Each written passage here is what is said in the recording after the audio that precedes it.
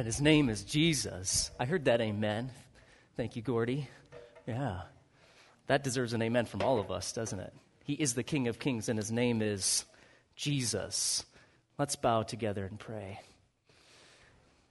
Lord God, we thank you for your mercy. We thank you, oh Father, for sending your Son, Jesus Christ, to this earth, broken and fractured, yes, indeed. This earth that riddled by sin, corruption,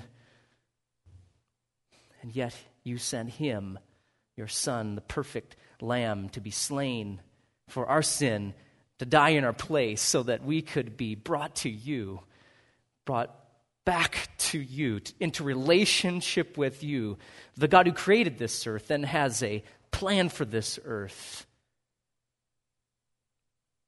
Lord God, we pray that we live according to your plan, that your will be done on earth as it is in heaven through our lives this day until your kingdom comes. In Jesus' name, amen. 'Twas the night before Christmas, and all through the house not a creature was stirring, not even a mouse. I'm sure all the little children in here, of course we have the first through third graders in the auditorium here today as well. I see some up there. My son is probably up in the balcony right now. Yes. And all of them, including some of us, maybe some of us adults, are filled with anticipation on Christmas Eve. Now, as you get older, sometimes that fades, doesn't it? Some of you may have a hard time even remembering what that felt like. But can you think back to when you were maybe 7 or 8 or 9 years old on Christmas Eve? You remember what that felt like? And you can't go to sleep. You have, well, kids don't know what sugar plums are anymore, but as the poem goes, sugar plums dancing in their head. No, it's toys galore dancing in their heads. And all that anticipation, waiting, what's going to be under the tree on Christmas morning? What can I unwrap? What's going to be there? Some of us adults maybe have that sense of anticipation now. Remember back to this one, married folks, a month before your wedding. Remember that anticipation? Yeah. Or next week you're going to close on a house or buy a new car or something, and the anticipation builds. Our son Hudson, well, I was going to say someone in our house, but since he's here, he received a chocolate advent calendar from Stephanie and I, a chocolate advent calendar, and 2 weeks before Christmas, behold, this is what it looked like. Ta-da! Yeah, we found him in the closet or in a corner. He had taken the chocolate advent calendar, hiding over here, and ripped open every square. Because it's hard to wait. It's really hard to wait, especially when you're 6 years old, for little pieces of chocolate that were tucked in behind this little calendar. But you and I often, we want to rush ahead. We want to get to that day. We put everything, all our hopes in what's going to happen on that day. For Hudson, it was when he could tear open his advent calendar, eat all the chocolates, or Christmas morning. But then we're left kind of looking like that calendar, though. Some of you, post-Christmas, post-holiday season blues are already kind of setting in. Look at your checking account, and you go, what did I do? Or you've just been eating stuff that's just not on your diet, and just things pile up, and you go, all right, when are we going to get back to normal here? And you put all this hope into the holiday season, put everything into Christmas Day or Christmas Eve or New Year's Day, and God gives us a great joy enjoying this life. He gives us a great joy in enjoying family and fellowship and good food. There's nothing wrong with that. But the holiday season hopes tend to die out, don't they? Kind of even let you down. Maybe some of you are wiped out, burned out already, and it's only a couple days after Christmas. So is there a hope that lasts post-holiday season? Is there a hope that sustains us, that motivates us, that energizes us, that inspires us, that keeps us encouraged? Is there a hope beyond just this holiday season? And yes, there is, because the God who created the heavens and the earth, the God who formed all of this into existence by the word of his power, the God who made you has given us a blessed hope the Bible calls it. Blessed hope of his Son, Jesus Christ, appearing. Beyond this life, there is a hope. There's joy in this life. For those who are in Jesus Christ, we have experienced great joy in this life. And yet, God gives us a hope beyond this present world. And his name is Jesus. His name is Jesus. All throughout the Old Testament, all throughout the New Testament, God is reminding his people of this hope that they have, hope that those outside of relationship with him don't have. He's reminding them of this hope that is eternal, that will not fade, that will not perish, that will not be destroyed, and that will sustain you and encourage you and motivate you in this present life. You see, this hope isn't just a hope like, I hope so. It's a certainty of hope, an assurance of hope that God gives his people. And so all throughout the Old Testament, New Testament, on almost every page of Scripture, there's this song ringing of hope to God's people, Israel, his chosen nation, which God still has a future plan for national Israel, we believe, but also to us in the church age, God's people grafted in by grace, us the Gentiles, grafted in by grace into the family. God has given us a hope, and it rings like a song throughout the Bible. And this morning we're going to look at just 3 sections in the Bible that point out post-holiday season hope that lasts. That really lasts, that will motivate you to keep going, to persevere through persecution or temptation or discouragement or just maybe just some holiday season blues or maybe working with your children. What do you have focused in your mind? So turn with me to the book of Daniel, chapter 7, for post-holiday season hope that lasts this Christmas. Daniel, Zechariah, and the book of the Revelation we're going to look at this morning. We could go almost anywhere in the Bible to talk about this hope. But we're going to start in Daniel chapter 7. Daniel chapter 7. Ezekiel, Daniel. Notice, though, that the timing of the placement for the prophets, Isaiah, Jeremiah, and Micah, we've looked at Habakkuk earlier this year, Zephaniah, Zechariah, Haggai. They're not necessarily in chronological sequence in your Bible.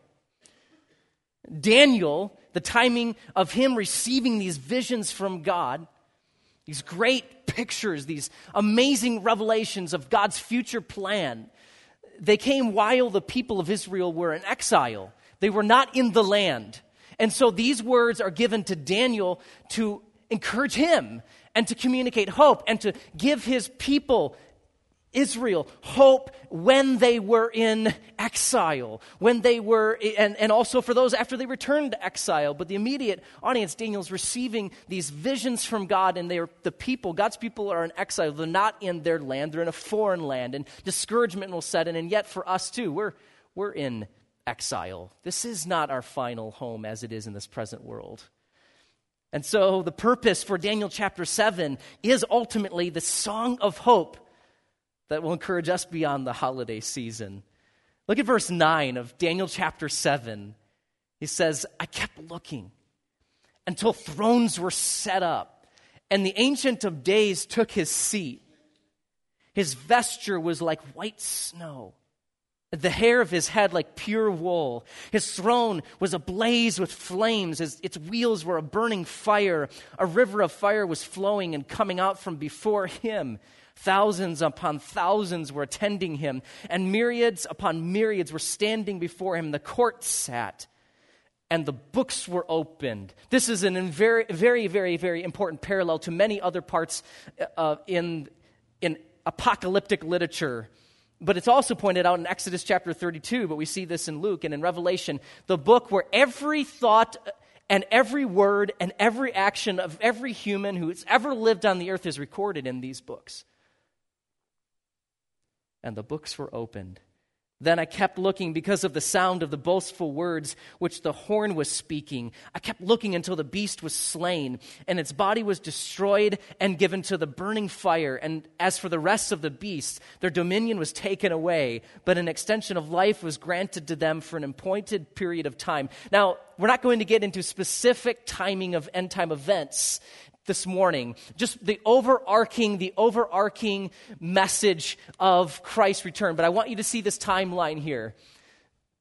To the left, to your left, you see God's covenant with Abraham. That's what theologians might call the Abrahamic covenant, and God's covenant with Moses and the people, the Mosaic covenant. And then, after 400 years of silence, the birth of Jesus. A lot, of course, happened before that that's not on this timeline, you see. And then Christ dies on the cross. You see the cross there. Establishes the new covenant in my blood, which is given for you for remission of sins. That through the sacrifice of the Lamb, our sins are forgiven. He ascends into heaven. But then we also see, according to Scripture, that there is a rapture that will take place. God will rapture his church, us. We will be taken out before a 7-year literal tribulation period. And during that 7-year tribulation, that is, across Scripture, known as the day of the Lord. It's the day of the Lord of judgment for those unrighteous. It's also the day of the Lord in blessing at the end of it, because Christ returns. You see, for the righteous, the day of the Lord is when we are looking on at what God will do to all the unrighteous. We see that all of the unrighteous, all the injustices will be done away with because God will vanquish his foes. And Christ returns, and then the millennial kingdom, 1,000 years, and then that ushers into the new heaven, the new earth, the eternal kingdom forever and ever and ever. So now that you've seen this timeline, look back at Daniel chapter 7, and all of those things are are tightly put together here. If we went to 1 Thessalonians, 2 Thessalonians, and the book of the Revelation, we'd see a lot more details. But this is an overarching vision. So God here is pictured as judging his foes, doing away with the fourth kingdom, and that's in the tribulation period. And then I kept looking, look at verse 13, kept looking in the night visions, and behold, with the clouds of heaven, one like a son of man was coming. Jesus uses this title for himself in the Gospels.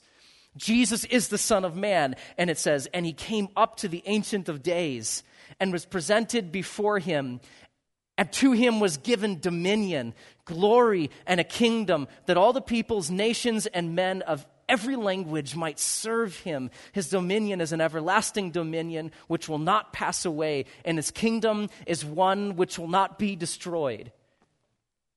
This is speaking of the coming kingdom of our God and of his Christ, when Jesus Christ returns and he establishes his kingdom on earth, the renewed earth. And he doesn't make all new things, he makes all things new.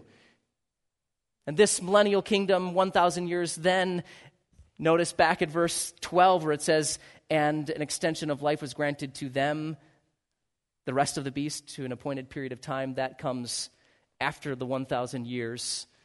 But then when they're finally done away with, the eternal state, his kingdom endures forever and ever and ever. And so point number one is this: one day, Christ one day will rule over all peoples. Christ will one day rule over all peoples, not just some, but all, from every language and nation.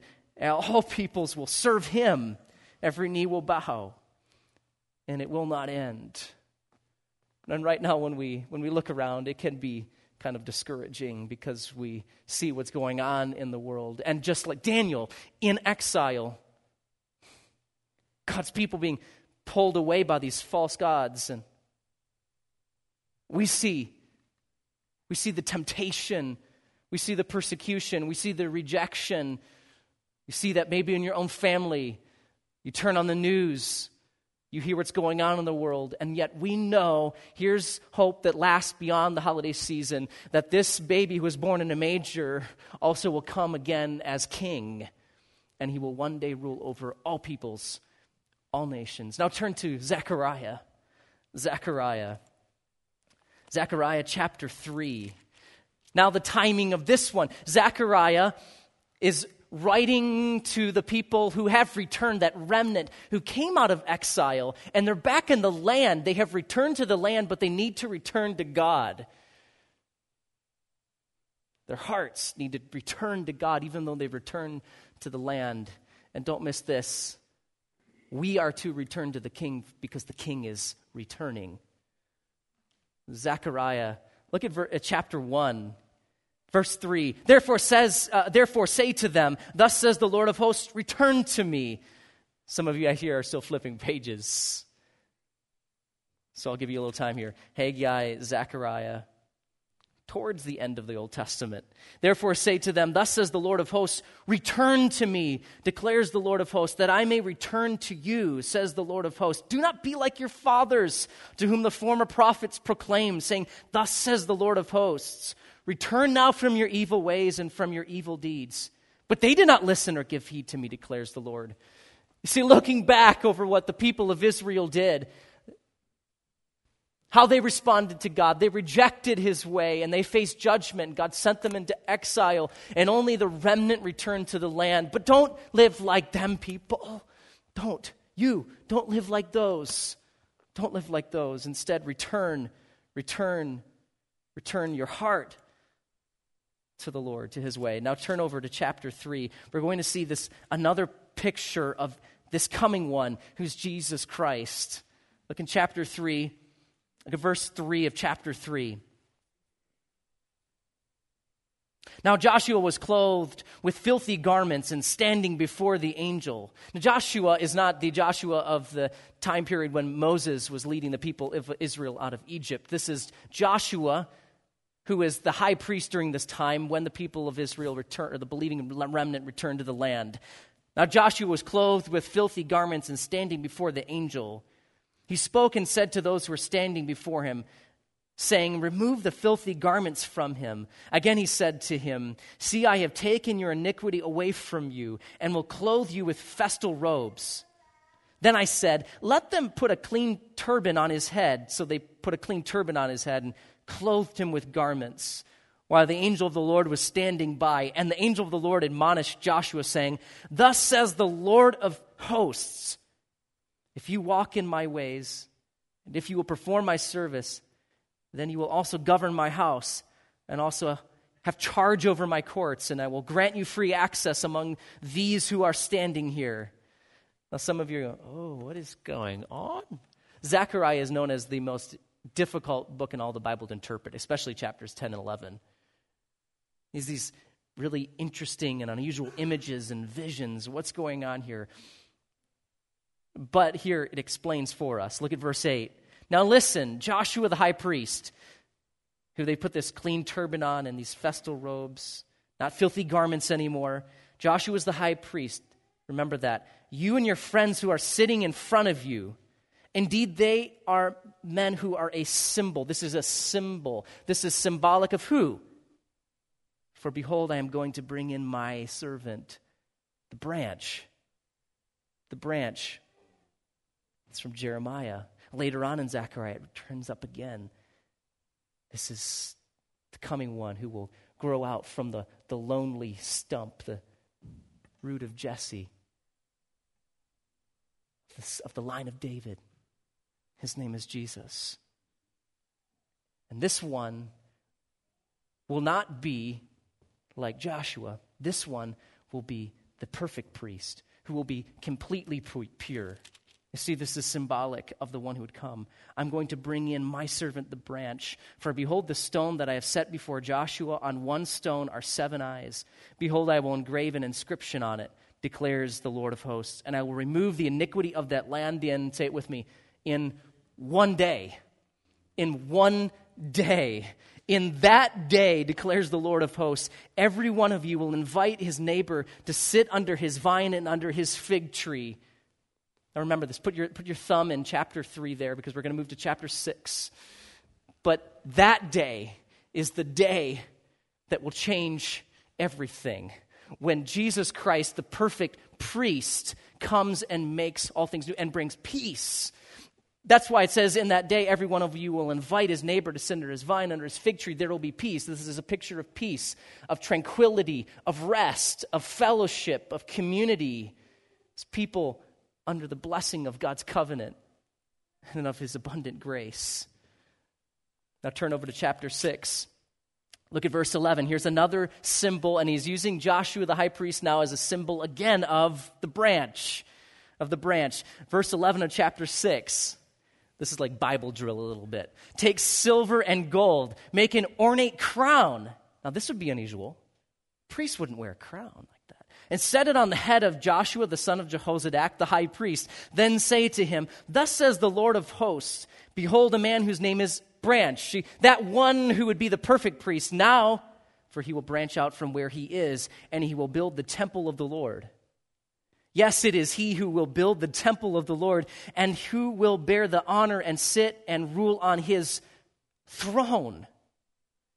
Thus he will be a priest on his throne, and the council of peace will be between the two offices. So this person, this one, the branch, who we see as Jesus, is not only going to be the perfect priest of the order of Melchizedek, as the writer of Hebrews tells us, but also the priest king.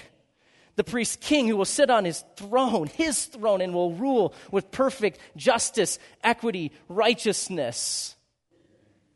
And so, post-holiday season hope is one day, Christ one day will rule over all peoples, as Daniel 7 tells us. But one day Christ will rule, and he will rule supreme as the priest king. As the priest king. Also as prophet, priest, king. Jesus came to communicate, to reveal what was on the Father's heart for all humanity. So the Gospel of John begins, and the Word became flesh. The Word became flesh. He came to communicate to us all God's grace and truth through his words and his works. And so Jesus Christ, the perfect prophet, priest, and king, will one day rule supreme as the prophet, priest, king on the earth. He'll rule over all peoples. Turn over to chapter 14. Chapter 14. We're rehearsing the song, you see. We're rehearsing the song. Look over to chapter 14 and verse 9. This is one of my favorite verses in the Old Testament. And the Lord, see when it's small caps there, that's standing for Yahweh, the most reverenced, revered name of the one true God. And the Lord will be king over all the earth in that day. See the repetition here? And that one day, in that one day, and on that day there will be peace, and you will sit under the fig tree, and on that day, in that day, the Lord will be the only one, and his name the only one. And on that day, every political pundit and person running for president, and every professor, every politician will bow before the prophet, priest, and king on that day. They will bow. And whether they've received Christ as the righteous one or not, every knee will bow. Every tongue will confess that Jesus Christ is Lord, to the glory of God the Father. There will be a day like no other. That day. Focusing on that day alters the way you and I live and love and obey on this day, today. It could have been Sir Oliver Wendell Holmes. It could have been Charles Wesley or John Wesley. It's been quoted so many times people get confused of who originally said it. But someone said, probably Sir Oliver Wendell Holmes, that man can be so heavenly minded that he's of no earthly good. And I think he was flat wrong. Paul writes in Colossians chapter 3, verse 2, set your mind on things above, not on the things of earth, for you have died and your life is hid with Christ in God. I want you to hear this quote from C.S. Lewis, who I think got it right in his book, Mere Christianity. He said, if you read history, you will find that Christians who did most for the present world were precisely those who thought most of the next. Opposite of that, you can be so heavenly minded, you're of no earthly good. It is since Christians have largely ceased to think of the other world that they've become so ineffective in this one. The apostles themselves who set on foot the conversion of the Roman Empire, the great men who built the Middle Ages, the English evangelicals who abolished the slave trade, all left their mark on earth precisely because their minds were occupied with heaven. It is since Christians have largely ceased to think of the other world that they have become so ineffective in this. See, focusing on that day dramatically alters the way we think and live and obey today in every way, And so Zechariah receives this message from God to those who had returned to the land, but they needed to return to God. They needed to return in their hearts to God. And the way that you and I are motivated to return in our hearts to God is to remember that the King is returning. He's returning. And so we want to return to him. We want to follow in his way, make his way known, because we know that this life is not all that there is. There's a life to come. And the next life is really the one that will never end. So from Zechariah chapter 14, verse 9, and the Lord will be king over all the earth in that day. The Lord will be the only one, his name the only one. Now turn to the book of the Revelation of Jesus Christ. That's the most accurate title for the book of the Revelation. That's the way it begins, the revelation of Jesus Christ. That means the revealing, the display, full manifestation, the making known of Jesus the Christ, Jesus the Messiah. Now turn to chapter 5. Turn to chapter 5, and we see this glimpse that's then going to be fully exposed for us at the end of the book. Verse 6 of chapter 5. And I saw between the throne with 4 living creatures and the elders a lamb standing as if slain, having 7 horns and 7 eyes, which are the 7 spirits of God sent out into all the earth. Sounds familiar from Zechariah chapter 6, or chapter 3, excuse me. And he came and took the book out of the right hand of him who sat on the throne. And when he had taken the book, the 4 living creatures and the 24 elders fell down before the Lamb, each one holding a harp and golden bowls full of incense, which are prayers of all the saints. And they sang a new song, saying, "Worthy are you to take the book and to break its seals, for you are slain and purchased for God with your blood, men from every tribe and tongue and people and nation. You have made them to be a kingdom and priests to our God, and they will reign upon the earth." There is a day when he, Jesus the Christ, will one day rule over all the earth, the renewed earth, without end. He will rule over all peoples. He will rule supreme as the priest king, and he will rule over the renewed earth without end. And here's the amazing, extraordinary thought. We rule with him. We reign with him because we're in Christ. We've received the inheritance that's with all the saints in light. It's not on the basis of what you and I do, on the basis of our works. It's on the basis of what Jesus Christ has done through his death and resurrection. By God's shocking grace, we've been brought into relationship in Christ, and we reign with him. We reign with him. Now turn to chapter 22. Chapter 22 of the book of the Revelation.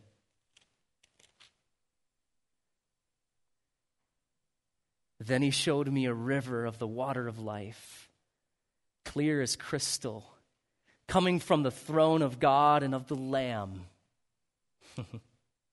In the middle of its street, on either side of the river was the tree of life, bearing 12 kinds of fruit, yielding its fruit every month. And the leaves of the tree were for the healing of the nations. There will no longer be any curse. The throne of God and of the Lamb will be in it, and his bondservants will serve him. They will see his face, and his name will be on their foreheads. And there will no longer be any night, and they will not have need of the light of a lamp, nor the light of the sun, because the Lord God will illumine them, and they will reign forever and ever. Do you see the same idea repeated there? And he said to me, "These words are faithful and true." There will be a river. They will know her name. There will be a tree. There will be no need for the sun, for the Lamb. The Lord shall be the light. That's the coming kingdom. When we focus on the coming kingdom, it changes how we live right now. We won't live for our agenda or make our agenda king. We're living for the king's agenda and making his agenda king. So the book of the Revelation given to the Apostle John on the island of Patmos, he was destined to die there this life, and there in exile. But these are words of hope, words of encouragement to him and to us. Listen, people of God. God is saying, return to the King, for the King is returning. But I often think, what would returning, which is another word for revival, it means to turn from your way, turn from sin, and turn to God and His way, recognizing that in Him alone is life and light and true joy and peace. What does that look like for us? What would revival look like for North Park Baptist Church? To focus on that day and how we live and love and obey today. What would that look like? Maybe it would change the way you spend your time. What you're viewing late at night. How you spend your resources, your energy. You only have so much energy in a given day. How you spend that resource, how you spend your money. It's really God's money if you're in God's family.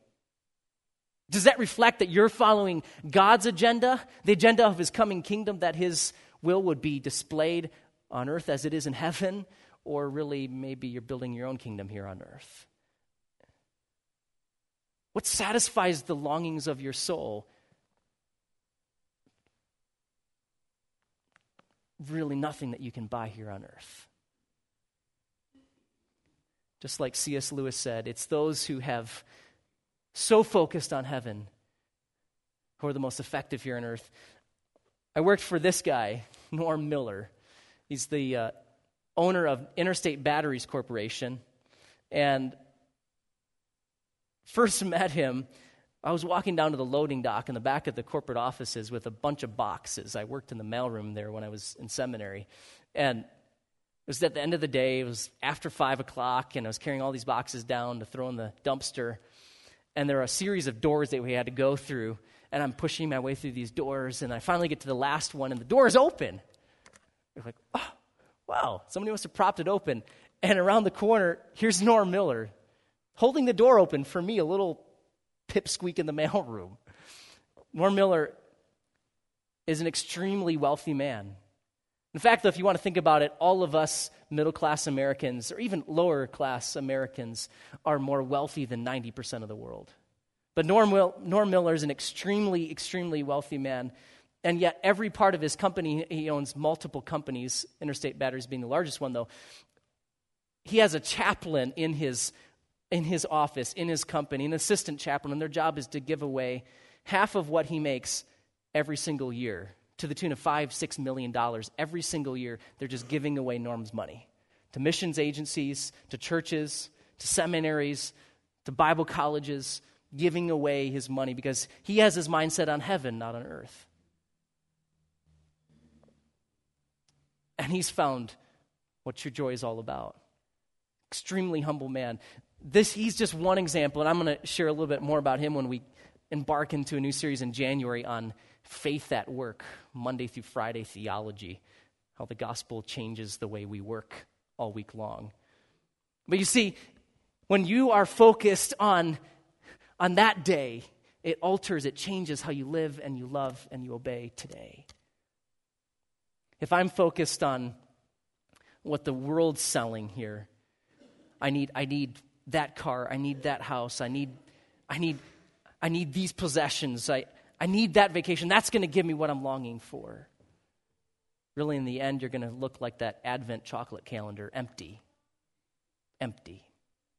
worn out, burned out, wiped out, wondering, losing hope.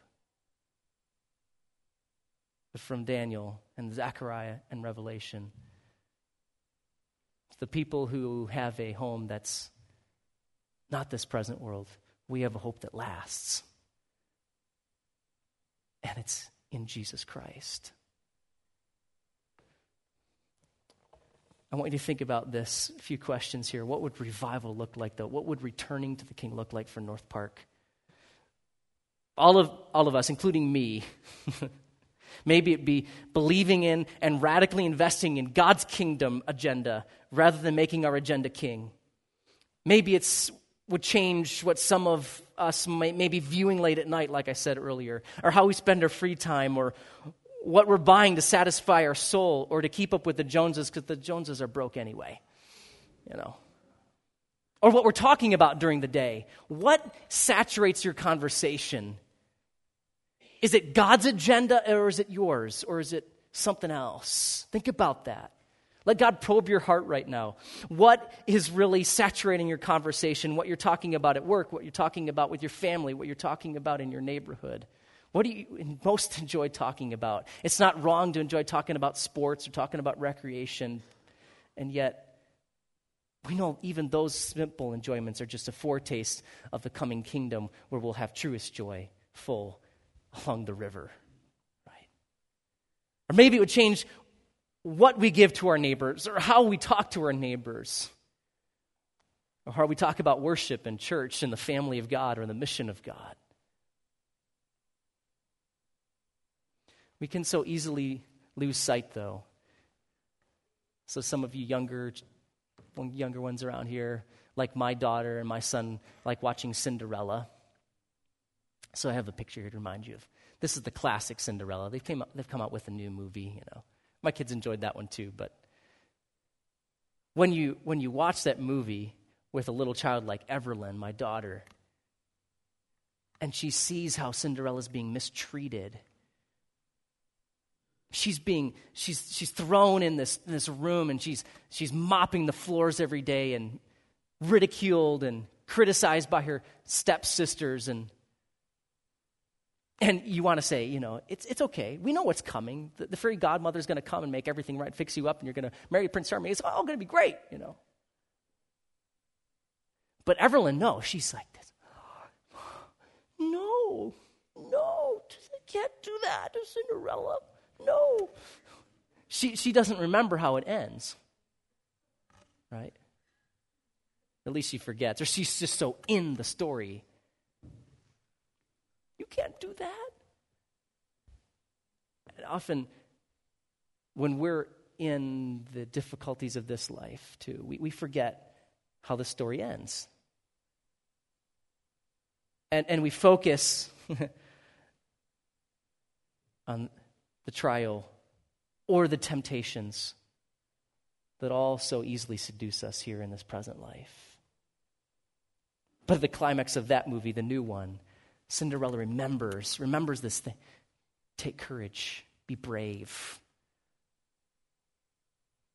All of those stories have this overarching theme of enslavement then freedom, oppression but anticipation. And that's all pointing to the one true great story, and the best part of it is this is all true, and what has not yet has taken place will take place. So even a story like Cinderella, or the Chronicles of Narnia, or the Lord of the Rings is pointing to, drawing from God's story, the great one, the true one. And just like my daughter could forget and think, oh, this is wrong, they can't be doing that, God's message to his people is this: don't forget, return to the King, walk in his way, because the King is returning. The King is returning. When I was 9 years old, I read through C.S. Lewis. This is C.S. Lewis Day, I guess, for me. C.S. Lewis's book series, The Chronicles of Narnia. At the last page of The Last Battle, listen to these words. I want you to close your eyes now, because C.S. Lewis had converted from atheism to Christianity. He had come to receive the challenge that his friend J.R.R. Tolkien had given him. What if all the great stories out there are really pointing to the one true greatest story, God's story, the Bible, and his plan of redemption and of his coming kingdom? And God drew that C.S. Lewis professor in England kicking and screaming into his kingdom on the last page of the book, The Last Battle. Focus on these words now. Try to picture it in your mind. Aslan says, "There was a real railway accident." Aslan said softly. "Your father and mother and all of you are, as you used to call it in the Shadowlands, dead. The term is over. The holidays have begun. The dream is ended. This is the morning." And as he spoke, he no longer looked to them like a lion, But the things that began to happen after that were so great and beautiful that I cannot write them. And as for us, this is the end of all the stories. And we can most truly say that they all lived happily ever after. But for them, it was only the beginning of the real story. All their life in this world and all the adventures in Narnia had only been the cover and the title page. Now at last they were beginning chapter 1 of the great story which no one on earth has read, which goes on forever, in which every chapter is better than the one before. It's clearly speaking of the coming kingdom. Handel, in his great, magnificent work, Messiah, he drove home this truth in song because he heard it ringing throughout every page of Scripture. And he shall reign forever and ever. And all flesh will see it together. And the glory of the Lord shall be revealed. And he shall reign forever and ever. How does focusing on that day alter how you need to live today and love today and obey the coming King today? How does that change the way you are organizing your agenda for the coming year?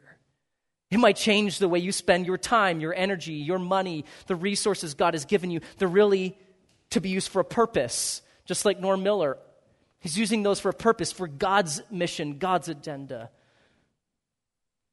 Ask God to search your heart now and evaluate, what are we doing? Is it lining up with my focus on the King, on developing my own kingdom? There will be a day when there will be no more tears, no more mourning. The curse will be no more. All the former things will have passed away. All things will be made new. Christ will one day rule over all peoples. Christ will one day rule supreme as the priest and king. Every other king, every president, every politician will one day bow before him. And 3, Christ will one day rule over the renewed earth without end. How do you need to return to the King today, the one who's coming again?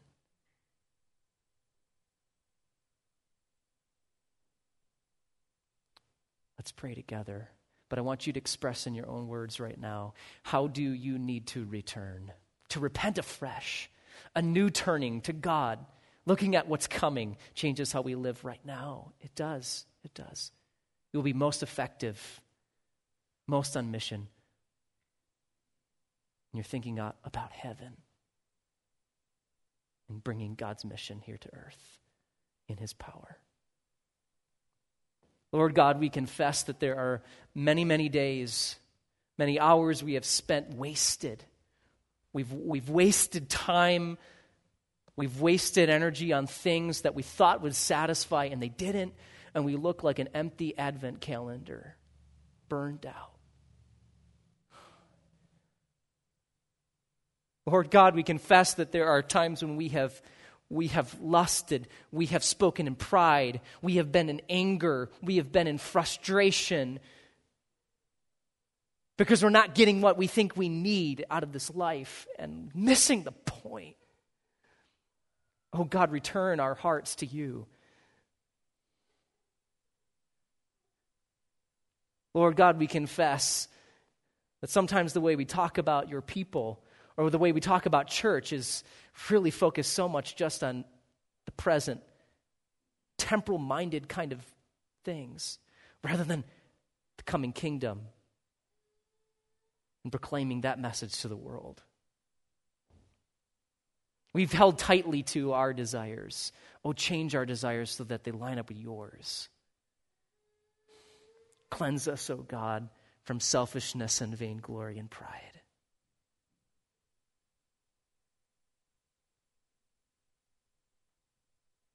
Focus our eyes on that day, the day when all things will be made new and your Son, Jesus Christ, returns and rules over all as the supreme. our King. Amen.